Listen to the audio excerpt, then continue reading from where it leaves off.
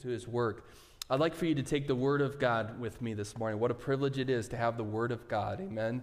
And we're going to take the Word of God and turn to Isaiah chapter 41.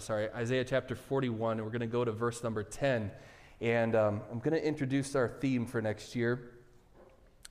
And we can put that up on the screen, and we're going to officially go to our next year's theme, which is Fear Thou Not. Fear Thou Not. Amen. And it comes right from this text here in Isaiah chapter 41, verse number 10. And let's read that verse together, if we could, out loud. Let's stand for the reading of God's word out of respect for his holy word. Together, Isaiah 41, verse number 10.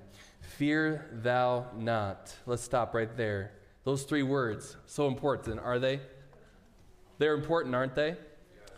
Fear thou not. Now, I can give you the context. He's speaking to Israel here, but we can apply this to us. Fear thou not. Let's read it. Fear thou not, for I am with thee. That's how. That's how. Because if it was just fear thou not, okay,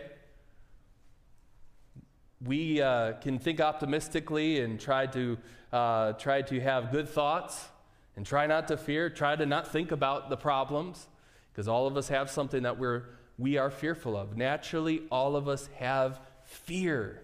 And but the sin comes in when we decide to live in fear and not embrace the comfort and help that God gives to us. That's living in faith. When God says to do something, when God says move forward, when God says keep going, and yet we're over here saying, I can't, I quit, there's no way, that's sin. He says, fear thou not. Why? For I am what? With thee.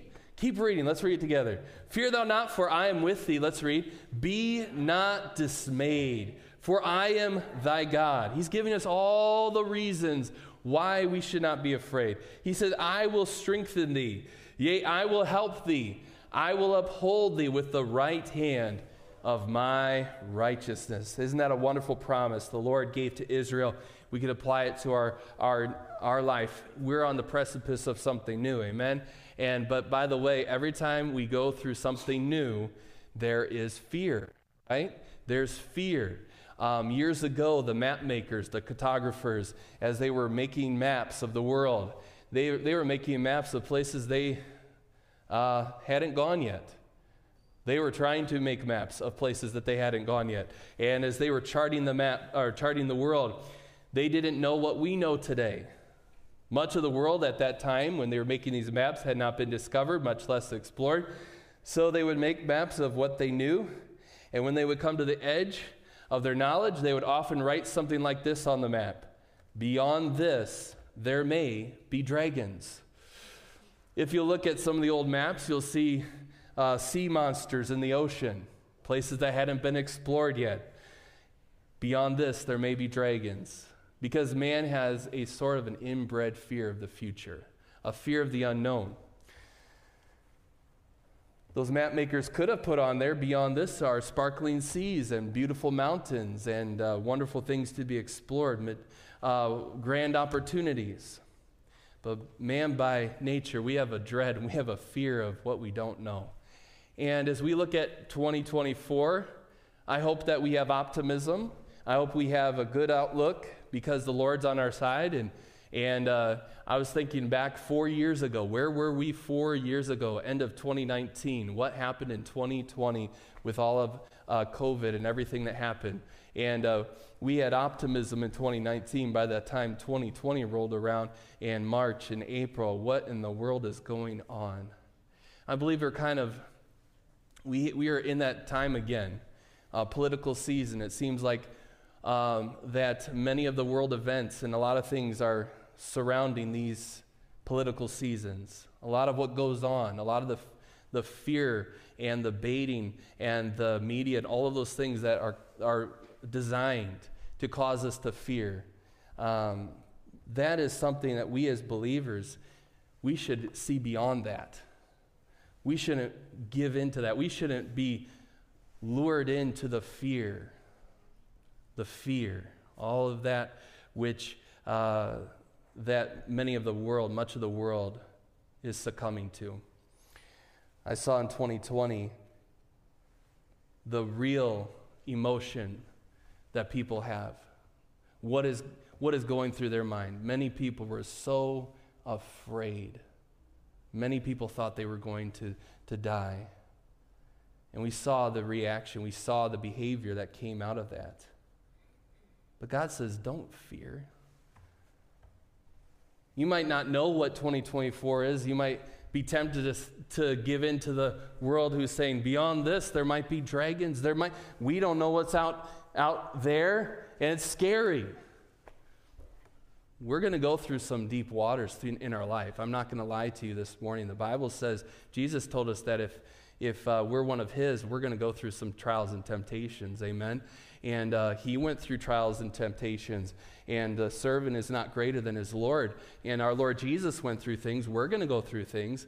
But praise the Lord, we're on God's side. And he's on our side. He's with us. And what a wonderful promise. The Bible says, even we can go through the deepest, darkest valleys. And by the way, everything you've ever gone through in life, you got through it. Praise the Lord for that. Think about it. Nothing was beyond God's ability to get you through it. And but you think about what are the things that you haven't gone through. Something we have not physically experienced yet, and that is death. But David even said in Psalm 23, yea, though I walk through the valley of the shadow of death, I will fear no evil. Why? For thou art with me. And that's what Isaiah is saying here. Fear thou not, for I am with thee. Father, Lord, I pray that you bless your word this morning. I ask that you would speak to us in your message today. I pray that you would help us, Lord, to not live like the world lives. Fearful. May we be believers. May we not be unbelieving. May we believe that you are who you say you are. You have been with us. You are with us. God, help us to hold on to your unchanging hand. I pray that you would bless our congregation, Lord. I pray that you'd help us in this year to be faith-filled. May we be trusting you, Lord. Help us to trust and then obey, because faith always produces. Help us to have faith, but may that faith do a work inside of us where we will step out and step forward, and we will stand up above all those that are cowering in fear. I pray that you bless your word today in Jesus' name. Amen. You may be seated. Isaiah first writes of the greatness of God in verse number 1, Isaiah 41 verse 1. He writes here that he is the righteous judge of all the earth. Isaiah says in Isaiah 41 verse number 1. Can you read that with me? I love this part. And I love the first two words. These are next to Ephesians 6:1, children, obey your parents in the Lord, for this is right. This is another verse that kids could learn, right? And you teach your children this verse, Isaiah 41, verse number 1a. And the first two words, keep silence. I love that, amen? And teach your kids that verse. And children, obey your parents in the Lord, for this is right. Now obey Isaiah 41, verse 1a, keep silence. But that's not all that he says here, right? He says, keep silence before me, O islands. This is the voice of the Lord speaking. Keep silence before me, O islands. O islands are the nations of the world, the heathen nations of the world. He says, and let the people renew their strength. Let them come near. Let them speak. Let us come near together to judgment. What is he talking about here? God is summoning the pagan nations and all the nations of the world to gather for a trial, to gather for court. It's a picture of a future judgment. All the idolatrous nations of the world are asked to come together to plead their cause. Someday everyone will give an account of himself. Every nation will give an account to God. Every politician, every king, every prime minister will give an account to the Lord. God is not on trial. We are in his courtroom. He is the righteous judge of all the earth. That's the God, the one who will call all the nations on Judgment Day. Ask them to give an account for their deeds. The one that will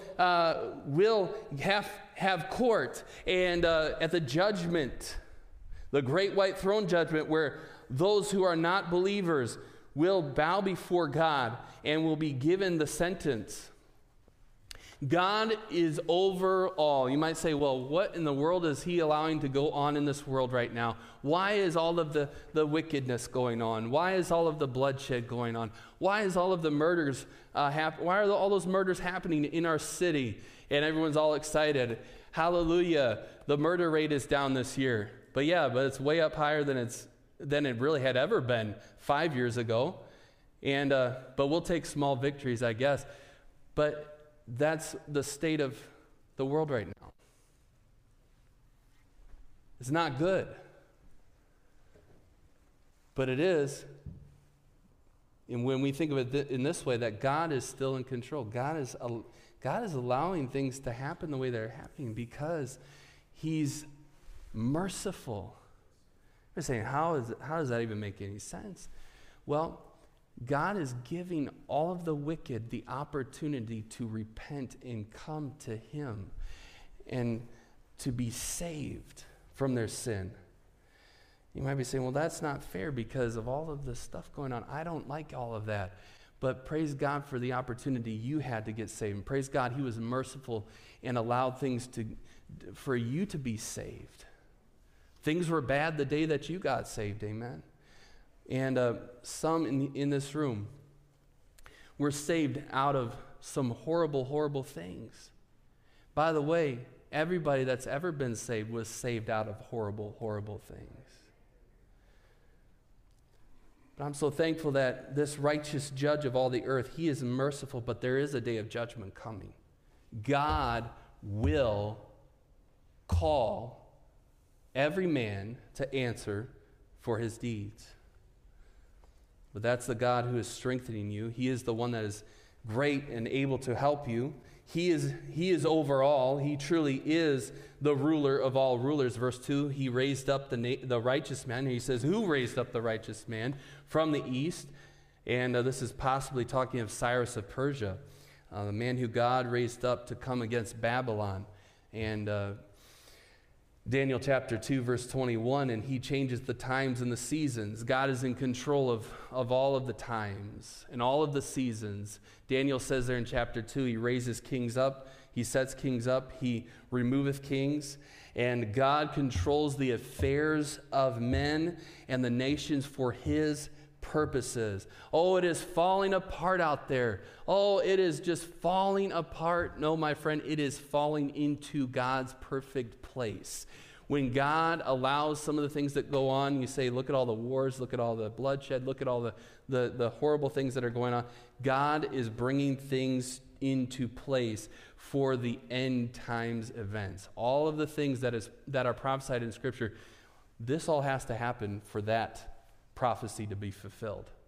It's all falling into God's perfect plan. He controls the affairs of men for his purposes. After God used Nebuchadnezzar to punish his people, bring them into Babylonian captivity, he raised up Cyrus to deliver them from their captivity in Babylon, to return them to their land and rebuild the temple. And God is the ruler of rulers. God has brought it all into place. You might be saying, I don't like who's in charge. Yeah, but God's ultimately in charge. And sometimes he allows certain people to be in charge to make Christians uncomfortable, to get God's people right with him, to stir things up. God uses unsaved people even to do some of his work. We see there in verse number 3, continue reading verse 2.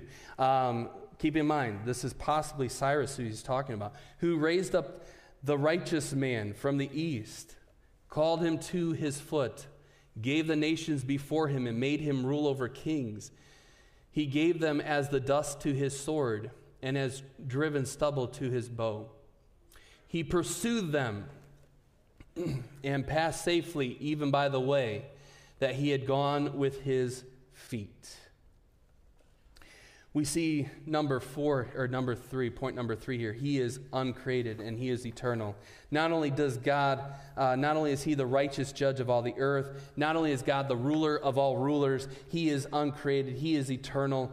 In verse number 4 here we see, who hath wrought and done it, calling the generations from the beginning. I, the Lord, the first, and with the last, I am he. Here's a picture of God not only judging the nations and ruling the rulers of the earth, but calling all nations of the earth into being. God is the first. He is the absolute reality before all other reality. God is pre-existent. He is not part of creation. God is the creator. He created all that is around us. Everything that is temporary, that is around us. He who is eternal created all of it. He is before and after everything. He is uncreated, and he will be there at the last when everything is accomplished according to his purpose. We see in verse number 5, not only is he's uncreated, he's eternal, but he's the one and only true God. Verse number 5, the isles saw it, or the nations of the world, they feared, and the ends of the earth were afraid and drew near and came. And they helped everyone his neighbor, and everyone said to his brother, be of good courage. Now, if you read that in context, verse number 5, this is talking about heathen nations. These are heathen nations, and they are encouraging one another. So be of good courage, verse number 6. Don't worry. Don't fear. And verse 7, so the carpenter encouraged the goldsmith. And by the way, in context, what do heathen pagan nations do? Who do they worship? They worship idols. These are man-made idols. And they're encouraging one another. So the carpenter encouraged the goldsmith, and he that smootheth with the hammer, him that smote the anvil, saying, it is ready for the soldering. And he fastened it with nails that it should not be moved. In verses 5 through 7, Isaiah shows us the desperate attempts of the nations to persuade themselves that their gods are strong. They try to encourage each other. They say, be strong. This is a picture of the unrepentant nations trying to convince themselves that all of the gods that they have made with their hands are adequate for their needs. Oh, my friend, there is only one God, but there is also only one God who can fulfill the needs and the desires of the heart of man. Oh, the world is seeking for the answer. They're seeking for some kind of God to fill the void. Because every man and every woman has a longing in their heart to be in a relationship with their Creator. But we see that much of the world denies God. Much of the world does not seek after God. Secular society is desperately trying to hold the God. And by the way, not all gods are made with hands. Secular society is trying to hold the God of government together. That's a God. And they maybe were taking their communist governments. And by the way, communism is a government built on humanism and secularism. And atheism, communism, is designed to be actively atheistic. It is anti-God. They persecute Christians. They persecute those who would be religious. And communism is a failed form of government. It has failed everywhere. But you'll not find a single Marxist who will say it failed because it was wrong or impractical. He will say, if he agrees that communism has failed, he will say it's because nobody went far enough with it. And we would have a utopia if it weren't for all these Christians, if it wasn't for all of these believers. And the communists and the socialists are trying to hold their God of government together this morning.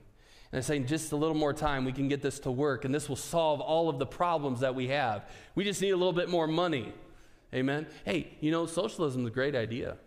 And as long as you are still able to spend other people's money, I guess. It's great as long as it's not yours, right? And as long as we have other people's money to spend, we can solve all of the world's problems, right? Wrong. And we have not solved poverty. They figured it out. Years ago, they did the math, and they said, we would need this much money, and we could take everyone out of poverty. We could solve all the financial problems of the world. And guess what? They found out that the figure of money that they needed, although it was a big number, that number, more than that number, was already being spent every single year in this country to solve the social problem of poverty. And guess what? It didn't solve the problem. It hasn't solved the problem. It will not solve the problem because government is not the solution. Government, the God of government, is not going to fix the problem.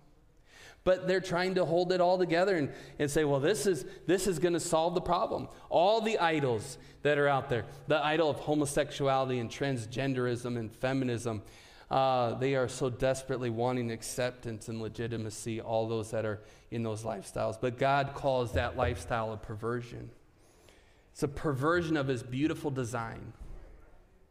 We have a heart for every person. There's not one person that I wouldn't share the gospel with. There's not one person I would not share the gospel with, given the opportunity. We should have a love for all people because Jesus died on the cross for all people. I understand that many have turned their back on God, and many are not only just turning their back on God, they're actively shaking their fist in the face of God today. But if you would just think of Jesus on the cross, he died for them too. What did he say on the cross? He said, Father, forgive them, for they know not what they do. Understand the context of what he was saying? He understood that his sacrifice on that cross, he was giving that for all people. He was willing to forgive those who did not even understand what they were doing. But instead of repent of the sins of homosexuality, transgenderism, feminism, all of the things that people are doing, trying to find acceptance and love. And by the way, the only thing that will ever come out of that sin, just like any other sin, is shame, sorrow, and death. But instead of repent, they convince themselves that these gods are adequate for their need to be happy. In fact, they flaunt that lifestyle.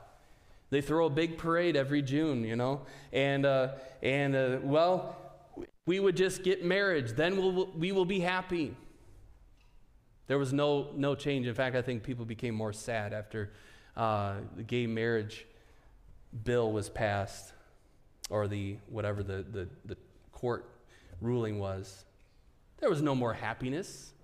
There was more sorrow and sadness. There was more desperation. Nothing satisfied. And yet the world is still running after their gods, government, these alternative lifestyles, these sexual perversion, the relationships, the alcohol and the drugs and all the other gods that the world keeps running after, trying to find help and hope and find peace and satisfaction. And over against the desperation of self-reliance and idolatry, God says to his people in verse number 8, "But thou, O Israel, art my servant, Jacob, whom I have chosen, the seed of Abraham, my friend, thou whom I have taken from the ends of the earth, and called thee from the chief men thereof, and said unto thee, Thou art my servant, I have chosen thee, and not cast thee away." He is calling his people back. This is what God has done for Israel, but he's also done for us in Christ. In Ephesians chapter 1, verse 4, the Bible says that he has chosen us before the foundation of the world. We are part of those who he loves. He's chosen, I believe, all people to be saved, to repent of their sin. But when he's saying that, he has chosen us. Think about the fact that he died on the cross. Jesus died for us, and he chose to do that, and he chose to accept us and love us, and praise God for the day that we received that love and forgiveness. He says, I love you. His promise is to provide for us and to care for us. And I believe that we can apply the truth in verse 10 to us, to ourselves today. We are God's people. We are God's people. I know we're not Israel, but we're God's people. We're his church. Isaiah 41 verse 10, fear thou not. He said, all of these reasons I can take care of you. So I'm in control. I'm the ruler of rulers. I'm the judge who will call all nations to repentance. Who is calling all nations to repentance? I'm going to bring judgment. I'm the King of kings and Lord of lords. I'm eternal. I was here before you got here. And I'm the only one and true God, one and only true God. All the world says, oh yes, we've got this new thing over here. This is going to save us. Now we got the environment, we solve this problem, then everything's going to be great. The world's always trying to solve its problems with everything and anything and everything besides coming back to the Lord. But if you found the Lord this morning, if he's found you, praise God for that. Because you have it figured out. You have found the solution. You have the solution. The world does not have the solution. It's there. It's there, but they've not embraced and received the solution that God has given to us. And you can say this morning, I don't have to fear because God's with me. The 5 pillars of fearlessness. Number 1, God is with me. God has said he will never leave you and he will not forsake you. You do not have to fear what man can do to you. Think about the security that God gives to us. We don't have to go into this world, oh no, what's going to happen tomorrow? And we don't have to buy into all of the fear that is being portrayed on television. What we're told to believe, what we're told to think. That's garbage. And by the way, if you just turned off CNN and Fox, you'd probably live a lot better. Amen? Turn that off and open up your Bible. There's a lot more strength from the Word of God than you could ever find anywhere else. There's security and courage that comes from knowing that God is with us. He is present. He is present. He is here. I think of the little boy who was being picked on by the bully going to school. He may be frightened to walk to school. But if big brother comes along, if dad comes along, is walking alongside, guess where the fear is? The fear is gone. Amen? And I've told you about that little kid who used to pick on me when I was at school. And finally, it frightened me to death. And finally, I had enough, and I finally told her, you need to leave me alone. Amen? No, I'm just kidding. But there was a girl in 3rd grade who was taller than me. I was always the tallest kid in school. I mean, that's a long time. For kindergarten, 1st, 2nd grade, that's a long time, For 3 years, I held the record. I was the tallest kid in my class. And I wasn't even held back or anything. But finally, there was a girl that was taller than me that came to school in 3rd grade. And not only was she naturally just tall, but she had been held back a grade. And so she now was really tall. And I'm like, there's no way I'm going to ever be able to surpass her height. And I haven't checked in because I haven't kept track of this young lady because I stopped going to that school in 5th grade, but I'm pretty sure I'm probably beat her finally, being 6'1". But, we get fearful naturally. There's lots of things that make us afraid, naturally. But when we remember, God is with me, even in the valley of death. Even in the valley of death, I will fear no evil. If dad's with you, you're that little boy. Boy, I remember at probably 8 years of age, being out in Montana, riding my bicycle through those dirt roads and out with the wild animals, the deer and the antelope and the mountain lions and the bears and everything out there. And it's all fun and games. And it's still that feeling of, ooh, there might be a mountain lion around here. Out by myself, 8 years old, riding my bicycle. Dad's down the road. And it got dark.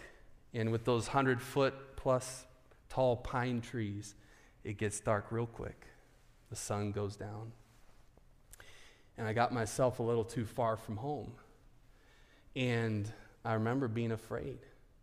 And being so afraid, it was maybe 400 feet, 500 feet, maybe 1,000 feet, I don't know what it was, up to the cabin. But I was so afraid I didn't want to ride my bike in the dark.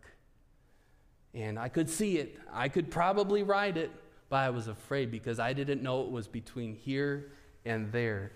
And that was kind of dumb, you're just a sitting target, for any kind of wild animal that might be out there that may, probably not, but may attack you. But if I would have just said, guess what?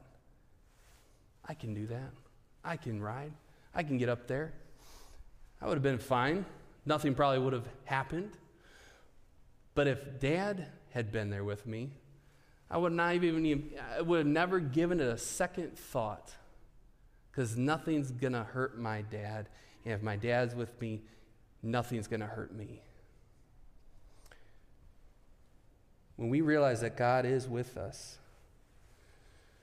we have nothing to fear. You might say, well, what if they kill me? What if somebody, we do face the threat of persecution. Some of our people are out there at the abortion clinic and other places, and they are out there witnessing and sharing the gospel. They're definitely, I would say, more on the front lines. But think about all the other things that are coming down the pike here. Persecution is not too far away, I believe. You say, what if they kill me? They may, and God may allow it. God has allowed his martyrs to die often. But what a privilege to die for Jesus. That doesn't mean that things are out of control. Somehow, oh God, you messed up. I died. I thought you were going to deliver me. God sometimes does that. I think about the 3 Hebrew children in the fiery furnace. Remember what Nebuchadnezzar saw? There's a 4th one in there. Looks like the Son of God. God's always with us. And God never loses control. He never says, I made a mistake. God never makes a mistake. We talked about God's sovereign will. Sometimes things happen. We talked about this Thursday night, but sometimes things happen that we don't have an answer for in this lifetime, but God has an answer for. And God, it's always for God's glory when things happen. In the times that people have been martyred for their faith, that was not God losing. Those are some of the devil's biggest blunders, because when people die for the faith of the gospel, people die for the Lord and give their life and are martyred, the church always grows. I believe that revival happens. When people give their life for the gospel, it causes there to be a stirring. It causes people to say, what is so important to that person? Why is that so important that they would be willing to give their life? That's when many, many people come to the gospel, come to salvation, when they see someone laying down their life for what they believe. And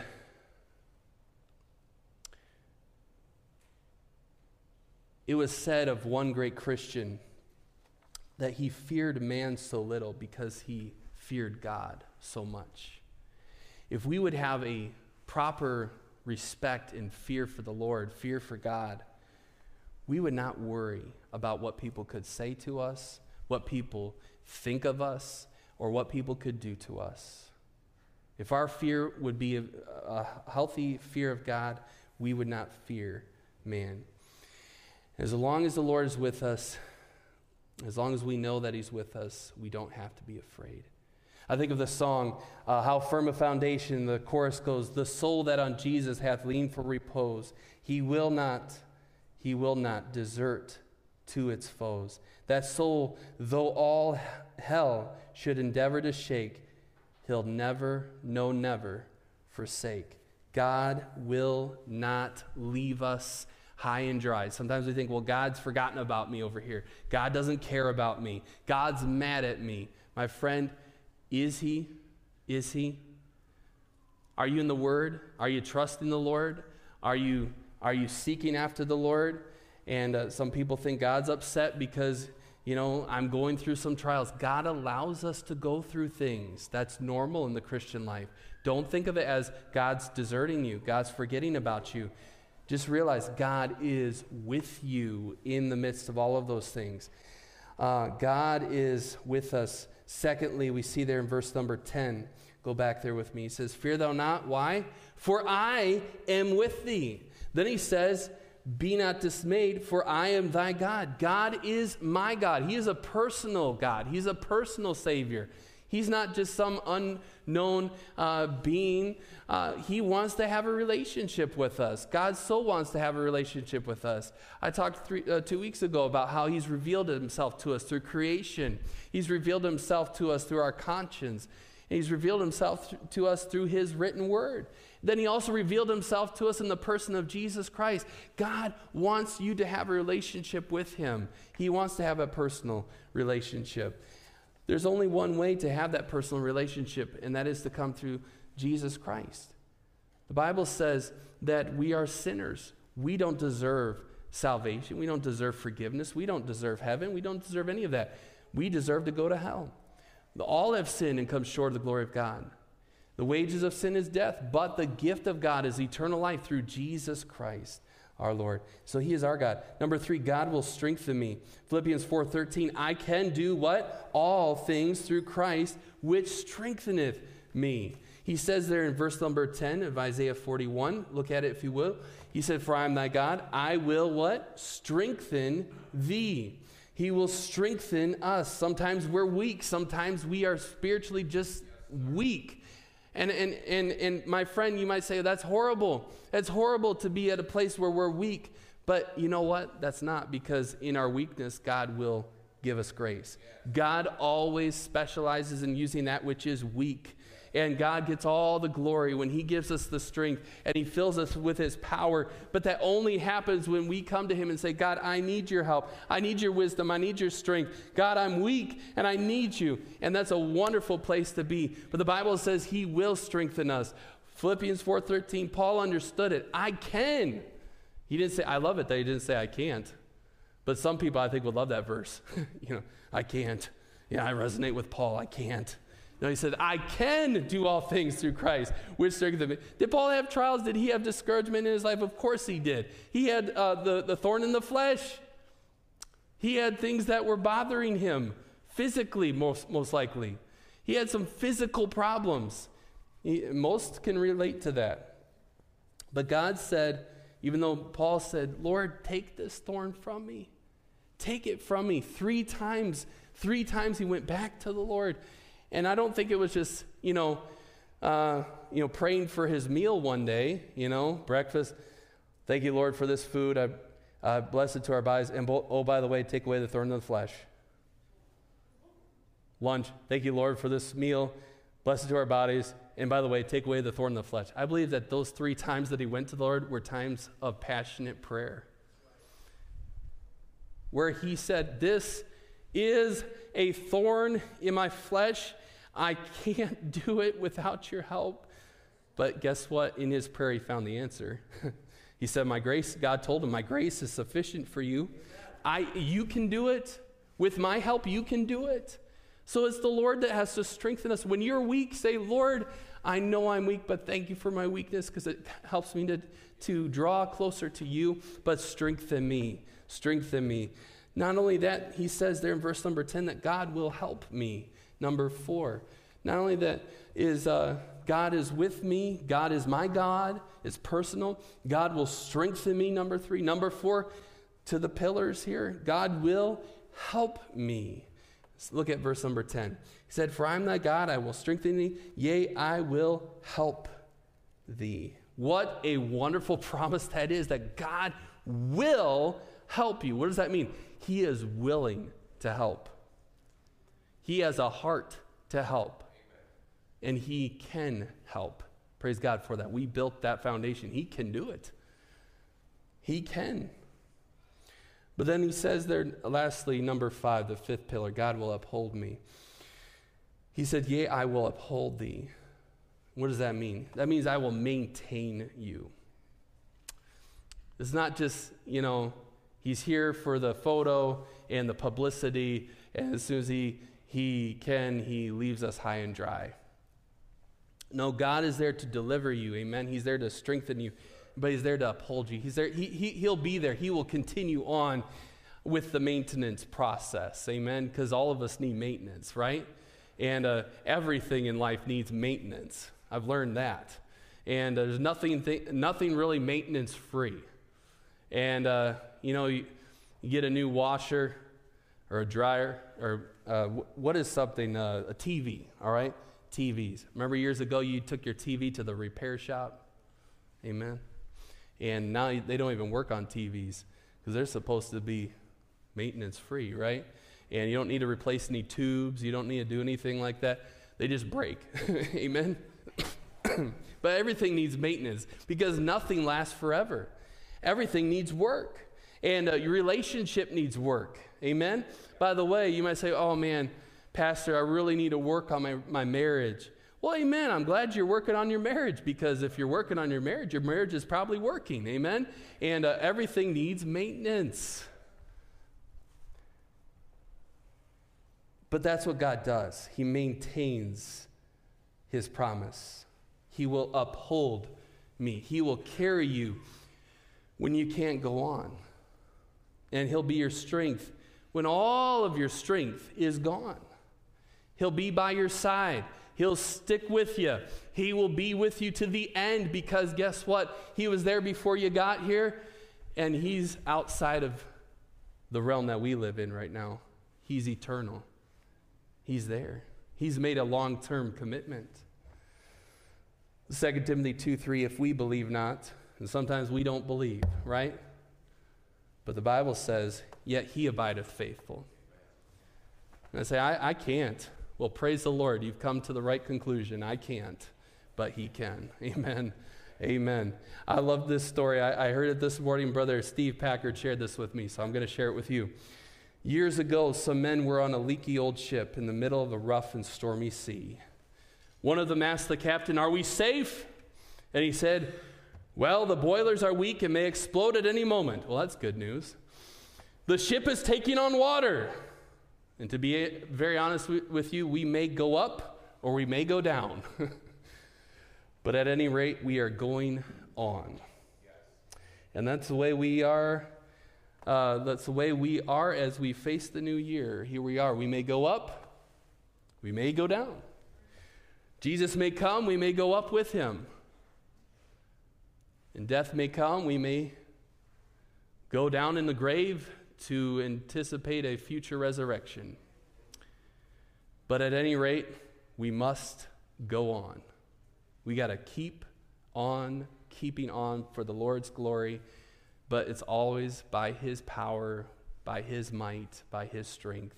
It's his grace that keeps us going. Anytime you feel discouraged, just remember the Lord's with me. Amen. He is my God, and he is faithful. He will always be by my side. He is eternal. He is there before I got here. He's here after I die. And I'll be with him for eternity. But he is the only one that will get me through this.